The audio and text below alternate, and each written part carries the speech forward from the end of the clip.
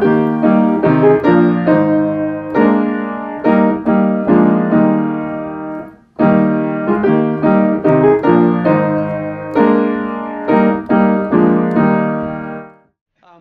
very, very thankful to be here. I'm thankful for the opportunity to share with you, but maybe a little bit more. I'm also thankful for the opportunity that this forced me into thinking through a lot of things that I really needed to be thinking about in these last couple of weeks and months. And that is because, as Zach mentioned, I'm part of an effort to launch a school right now in Dayton that's about to begin in 4 weeks, and I have no idea how.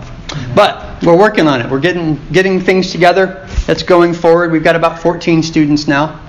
I have a background in teaching. I, for 4 years, taught third grade, and I jumped back to third grade because as I was assessing my own education, I kind of figured that's really where I needed to pick up with what I had missed from before. So I did that for 4 years, and then I taught middle school logic, and then in last stint over at Mars Hill taught rhetoric and their research project and their senior thesis, which is a great thing.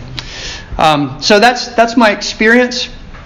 And as we're at the beginning of this new project, I thought it was important for me in particular to kind of think through theologically, biblically, what are we doing? What are we trying to accomplish? How do these overall principles work their way into the things that we teach, the way that we teach these things? And so what you'll hear tonight is my effort, and it's an effort in progress, but my effort to pull all of these things together and to ensure for us as we're starting this school, and I also just talked with someone who's got their eye on a similar project, that we can think through how do we approach these questions, how do we go about these things. I would not expect, if I were you, to hear much of anything that's novel or original tonight, though perhaps, and I hope, maybe some of the connections between some of these matters might be new and put some things in a different light for you. I hope they'll be helpful. My goal isn't to answer every single question that might possibly arise about what to teach, how to teach it. But my main goal, and it's really very small and simple, I want to give you some biblical principles that you can use in your approach to Scripture to answer these questions for yourself. Whatever approach it is you're taking to education, whatever it is you're looking for your kids, whatever it is you're developing. A method of sorts, like for analyzing what do we teach and how do we teach it. And so I'd like to invite you to kind of journey down this path together with me. So in any endeavor, whatever it is that you've undertaken, whether you're educating a child, whether you're building a boat, whether you're making a breakfast, one of the most important things on the front end is to know specifically what you're aiming for. What's the point? What's the end product supposed to look like? What are you striving for? It's very easy to get into a project and just do things just to do things without having a clear sense of where it's all heading. The purposes for educating our children need to be as clear in our minds as we can get them. And in particular, I think, given the environment in which we're swimming, we need to be sure that we've not just uncritically adopted whatever the world is giving us as the reasons and the mode and the methods for educating. So what are our goals for educating our children, and how should ours be different than the world's? And if we want our goals for our children and their education to be God's goals, where do we find those? Let me begin our walk down this path in a very familiar place. And that is Ephesians 6. And in particular, Ephesians 6:4, an instruction to fathers, very well known. Fathers, do not provoke your children to anger, but bring them up in the discipline and the instruction of the Lord. Why have I chosen this as a starting place for this conversation? Well, one, and this is something that's sort of buried in the translation, but one of the terms that's used there in what Paul's saying is this paideia, the paideia of the Lord, a Greek term which was somewhat comprehensive of the entire environment and context of a child's education in particular. This instruction that we get from Paul, I think, is also a good place to begin because it's given in our very same redemptive context after the resurrection and ascension of Christ, after the completed work of Christ. A couple things to note about it. First of all, we see that it's addressed to fathers, but we know as we compare Scripture with Scripture that this same duty and this same activity is one that can and should be engaged in by the rest of the family. We have the example of Timothy, as Paul commends Timothy's education that he received growing up, which seems to have been from his mother, Lois, and from his grandmother. And so this duty that we're talking about is a duty that's imposed primarily upon the father in the leadership position in the home, but also on the other parents, and even apparently to some degree on the grandparents, to bring these children under the tutelage of Christ himself, to bring these children into the totality of the child's education. Something else we note from the Ephesians passage, this nurture and this admonition that fathers are called to bestow upon their children, it's discussed in a explicitly covenantal context. Where do we see that? Well, we see that in the immediately preceding instruction that's given to the children. Verses 1 through 3 of 6. Children, obey your parents in the Lord, for this is right. Honor your father and mother. This is the first commandment with a promise, that it may go well with you and that you may live long in the land. Noting this covenantal connection and this covenantal sort of undergirding and education. I was told I got extra points the number of times I quoted Van Til, so here's my first one. Start keeping track. He says, direct commandments of God with respect to education are really no more than explications of the covenant idea. Now let me flesh that out a little bit. You see, in its appeal to the promises and the duties toward God, the promises of God and the duties toward God, and this passage, Ephesians 6, as he's addressing these children, Paul brings to the forefront of a covenant child's education what? And this is the point tonight. The keeping of God's commandments. Okay, that's the tool that I want us to use to see how we can use to answer a lot of the questions we're going to have about education, about what to teach, about how to teach it, about why to teach it. Try to follow me on this. I hope it makes sense.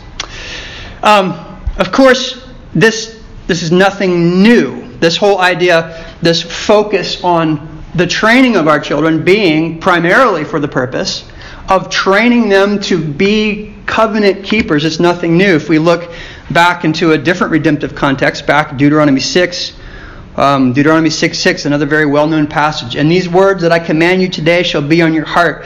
You shall teach them diligently to your children, the law that he's just delivered, and shall talk of them when you sit in the house, and when you walk by the way, and when you lie down, and when you rise. This same connection between child training and the covenant and the commandments of God, we see evident even prior to the covenant made with Israel at Sinai. If we look to the Abrahamic covenant, we see the covenant and the children's relationship and placing that covenant being described in very similar terms. Genesis 18:19. This is as the Lord is on the cusp of sending the messengers down to destroy Sodom. He's standing there with Abraham. And the question that precedes this is, hey, should I tell Abraham what I'm about to do? And this is the reason behind this question. For I have chosen him that he may command his children and his household after him to keep the way of the Lord by doing righteousness and justice, so that the Lord may bring to Abraham what he has promised him. Louis Berkhoff, in his essay, Our Attitude Toward the Christian School. I don't know if I get the same amount of points for Berkhoff, but I think it's worth it. This is what he says in connection with this passage. He says, the Word of God also indicates very explicitly that the education which the parents are duty-bound to provide for their children must be fundamentally religious. In fact, and referring to this verse, he says, its emphasis is so exclusively on religious training that it almost seems as if it regarded this as the whole of education. That's what Berkhoff said of this passage. Okay, jumping to another passage. The ideas expressed in these few passages, I think, are sufficient to bring another passage into our view for our consideration on the same question. What are we doing with our kids? What are we aiming for? What's the foundation of this? And that is the Great Commission, Matthew 28, verse 18. That's where it begins. Jesus came and said to them, "All authority in heaven and on earth has been given to me. Go therefore and make disciples of all nations, baptizing them in the name of the Father and of the Son and of the Holy Spirit, teaching them to observe all that I have commanded you. And behold, I am with you always, to the end of the age." Now, consider the number of things that are present in this passage that are also present in the other passages that we just looked at. Many of the same ideas expressed of children in Ephesians 6, this whole nurture and admonition of the Lord, the commandments of the Lord, training them to keep them. Here they're applied more broadly to all disciples, not just children born into Christian homes, but all people who are brought into the covenant by whatever means. And I think this is a reminder that what we're really doing in educating our covenant children is this same. We are discipling them. And so consider our children, first of all, as objects of the Great Commission. Targets, we could say, of the Great Commission and what we're doing in educating them. To be discipled is to be evangelized, is to be baptized, and is to be taught. And to be brought up in the nurture and admonition of the Lord is the same thing. But I want you to look also again at something else that's in the Great Commission. The Great Commission, the specific thing that the disciples are to be taught. They are to be taught, Jesus says, to observe everything that I commanded. So in the Great Commission as well, this theme that we see for the first time with Abraham and his children in the covenant, that we see again in Deuteronomy 6, that we see later in Ephesians 6, was part of the parting instructions that Christ gave to the church, including what was to be done to children. Teach them to observe what I commanded. Now, obviously, and we can't skip over the gospel in this. The Great Commission begins with this evangelizing, begins with the proclamation of God's work in Christ.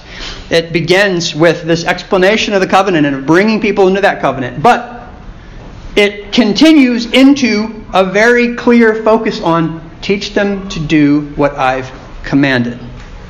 The same emphasis then from previous ages carries into the present.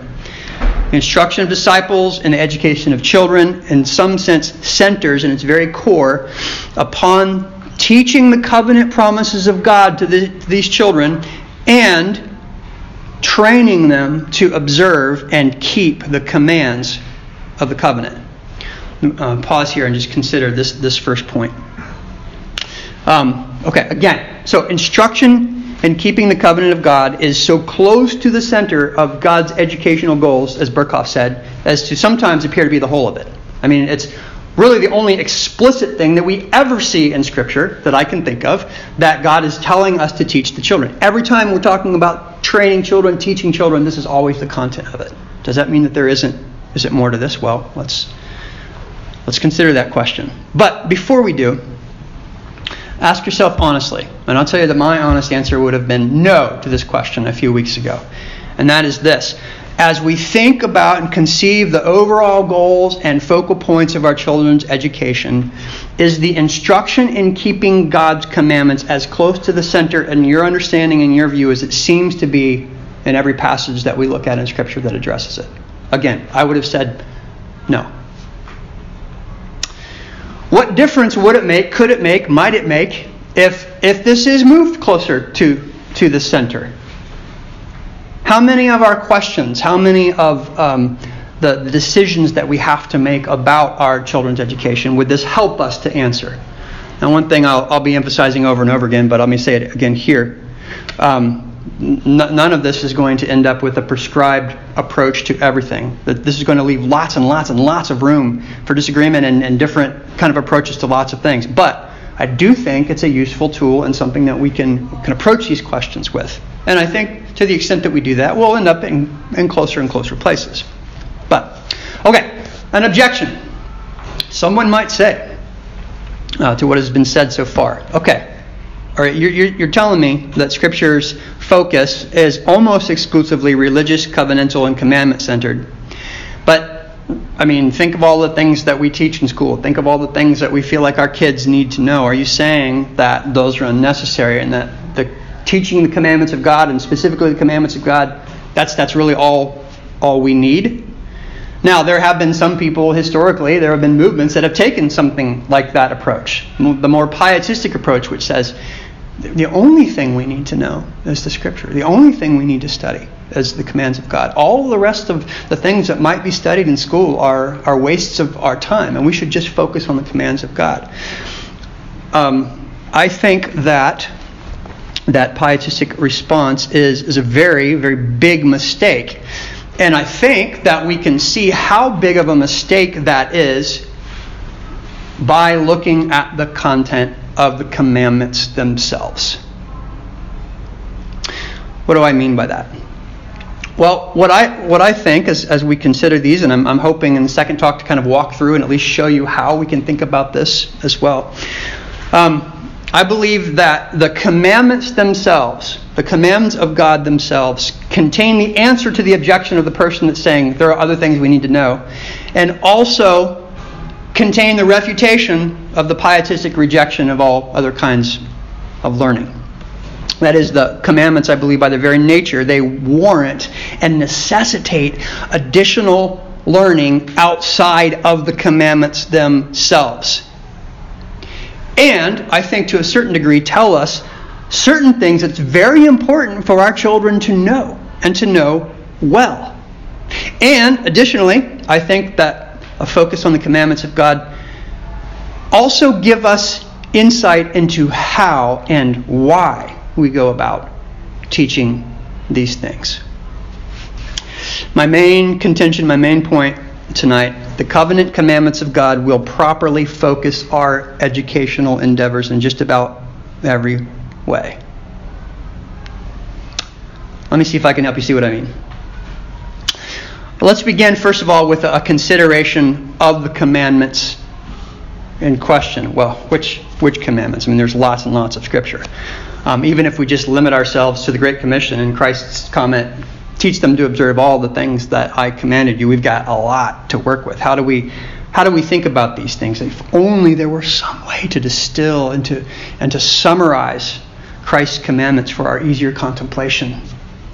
But of course there is, and this is exactly what he's done for us, right? A question that was posed to him by one of the rulers in Matthew 22. One of them, a lawyer, gotta watch the lawyers, asked him a question to test him. Teacher, which is the great commandment in the law? And he said to him, you shall love the Lord your God with all your heart and with all your soul and with all your mind. This is the first and great commandment. And the second is like it. You shall love your neighbor as yourself. On these two commandments depend all the law and the prophets. One thing to which I want to call your attention right off the bat with these commandments that Jesus used to summarize the whole body of God's law, all of God's covenantal commandments can be wrapped up and hung on these two pegs, he says. The first is what these two commandments have in common, which is their emphasis upon love. Now, if we're familiar with the New Testament, this shouldn't be a surprise to us. Paul elsewhere says that love is essentially the keeping of the law, the fulfillment of the law. So, these two things are related in our minds already. God's commandments and love. Love for God and love for our neighbor.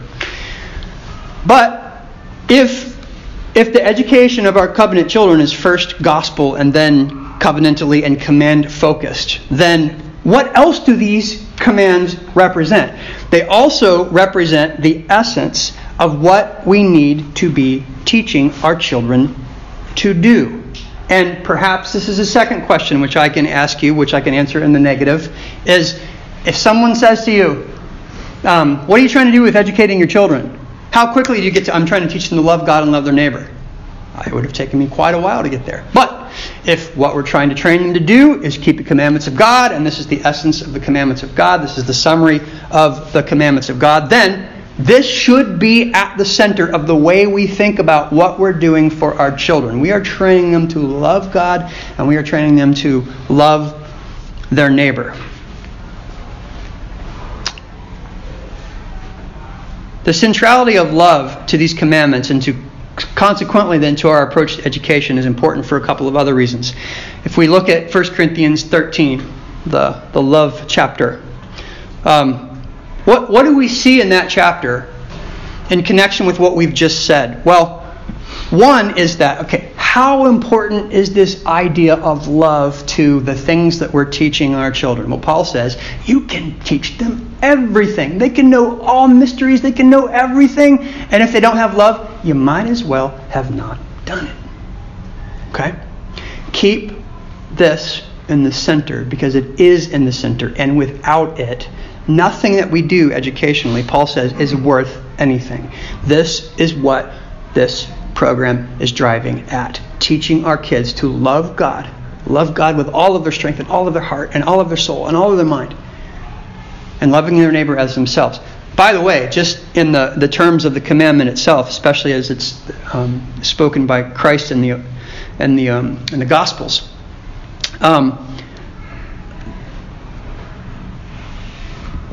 there's a sense in which the commands themselves combat this idea of anti-intellectualism, because the first commandment is something we're to be doing not just with all of our heart and all of our soul and all of our strength, but with our mind as well.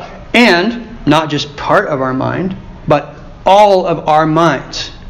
So maybe there's a tendency, maybe there has historically been a tendency to put love over here and our minds and our thinking and logic and these things over here. But loving God and loving our neighbor is not exclusively, but necessarily an intellectual exercise. It requires us to think. It requires our minds to be trained.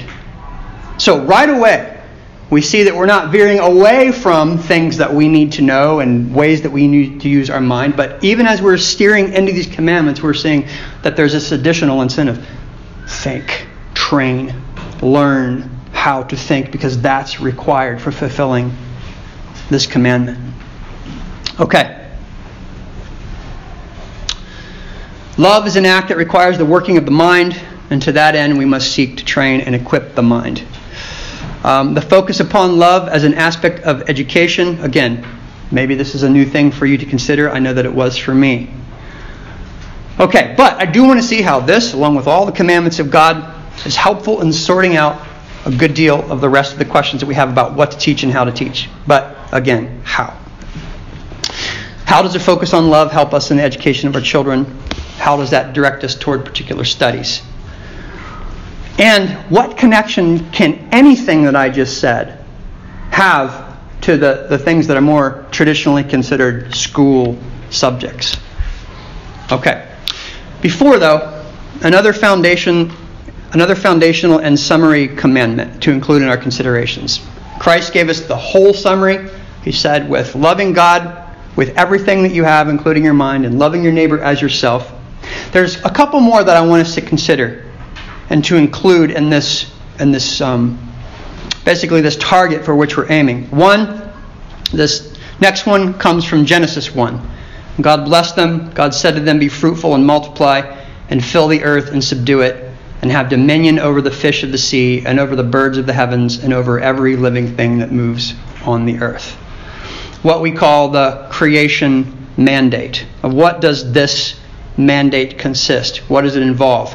This is the instruction to mankind to be God's vice regents in creation, ruling along with God, fructifying creation, making it more fruitful, subduing it, causing order and causing life to flourish in it, to steward creation, to bring creation to its perfected ends. Now, what justification would I offer for including this commandment along with the greatest and the second in a consideration of how we educate our kids? Well, one is just its primacy in time. It's the first commandment to mankind we ever read in Scripture. The other, I would say, would be its fundamental application to all of humanity from the very beginning. Our children are disciples. Our children, incidentally, are also humans. And so a duty and a command that's fundamental to their humanity, I think, is something else that should be considered in what we're trying to train them to do. But a huge question, a question I'm not going to try to tackle, especially with 7 minutes left. Christ came and fulfilled the creation mandate, right? And is this still something valid for us to be thinking of ourselves as having to do? Very quickly, let me just answer that. Again, I think if we look at the creation mandate as being the original the paradigmatic command to man about what man is supposed to. This is very close to the definition of what it means to be human. These are the things that humans do. We also see, even after the fall, we see with Noah, we see essentially the mandate repeated to Noah, indicating that the fall didn't affect it. Well, what about Christ's fulfillment of it? You may have heard the argument at some time that because Christ is the one who will bring everything into subjection, because Christ is the one who has begun and will one day finish this process of subduing everything, this is not something that we're consider ourselves part of. Just as an analog to that, I would say, think about the doctrine of sanctification, our final sanctification in 1 John. When he appears, we will be like him because we will see him as he is. No question that work is completed by Christ. But we don't say, consequently, why do I have to strive for holiness? Now Christ is going to do it. So I would say just the theology of Christ's involvement in completing and fulfilling the creation mandate, I don't think that says anything about whether this still applies to us. I think it's pretty clear that it does. Even after the victory of Christ, we can see as we look at the New Testament, Scripture continues to bear witness to the great importance of what? The work that we do. Our marriage, our families, our child rearing, all those sorts of things that would fit into that category of the creation mandate. Christ will fulfill all of these, but we continue to work. And again, I think the creation mandate should be included and considered here because it is what it means to be human. Still a basic part of our duty and function as humans. So far, loving God, loving neighbor, exercising dominion over the rest of creation. Anything else? There's one more that I would add. And it's related to the previous. It's related to the creation mandate, and it's one we've already mentioned. I would bring us back again to the Great Commission. Again, what is the nature of this commission? Well, I would say arguably this is one of the fullest expressions of all of the rest of the commandments that we've looked at. Loving God by proclaiming his glory. Loving our neighbor by proclaiming to him the word of life. Fulfilling our creation mandate by serving as instruments in Christ's hands for the renewal and for the subjugation of all things. Sort of an extension of the creation mandate. All things, all people under the dominion and authority of Christ. Well, why include the Great Commission in this discussion as the fundamental, foundational commands we're considering to help us understand how to educate our children? Well, previously we talked about children as being objects of the Great Commission, targets of the Great Commission, but we also have to remember that our children, as we're bringing them up in their covenant responsibility, one of the things that we're training them to be is agents in the Great Commission as well, as actors in its fulfillment. And so we have, in these four, I think a good sample. We have the first instruction, the creation mandate, and we have this last one, the Great Commission, that almost seems to serve as a bookend. And then considering what's before, we also have the command that Christ himself said was the most important, loving God, and the one he said was second, loving neighbor. So, obviously, lots more commandments than this. I think this is a good beginning summary. And so I think this is the summary that it's useful for us to consider as we're undertaking and planning the education of our children or any other kind of educational endeavor that we might be whipping up. We are training our children as disciples, teaching them as disciples of Christ to love God, to love their neighbors, to exercise dominion over creation, and to work toward the fulfillment of the Great Commission. And that, I believe, is where we should start as we consider in more detail what their education should look like. All the education we undertake for them, I believe, needs to be focused and driven toward these purposes, these commandments. These tell us why our children are to be studying. These will be telling us what they should be studying, I'll argue. And they'll also be telling us how we should go about studying these things. And that's what we'll be looking at in closer detail in my second talk.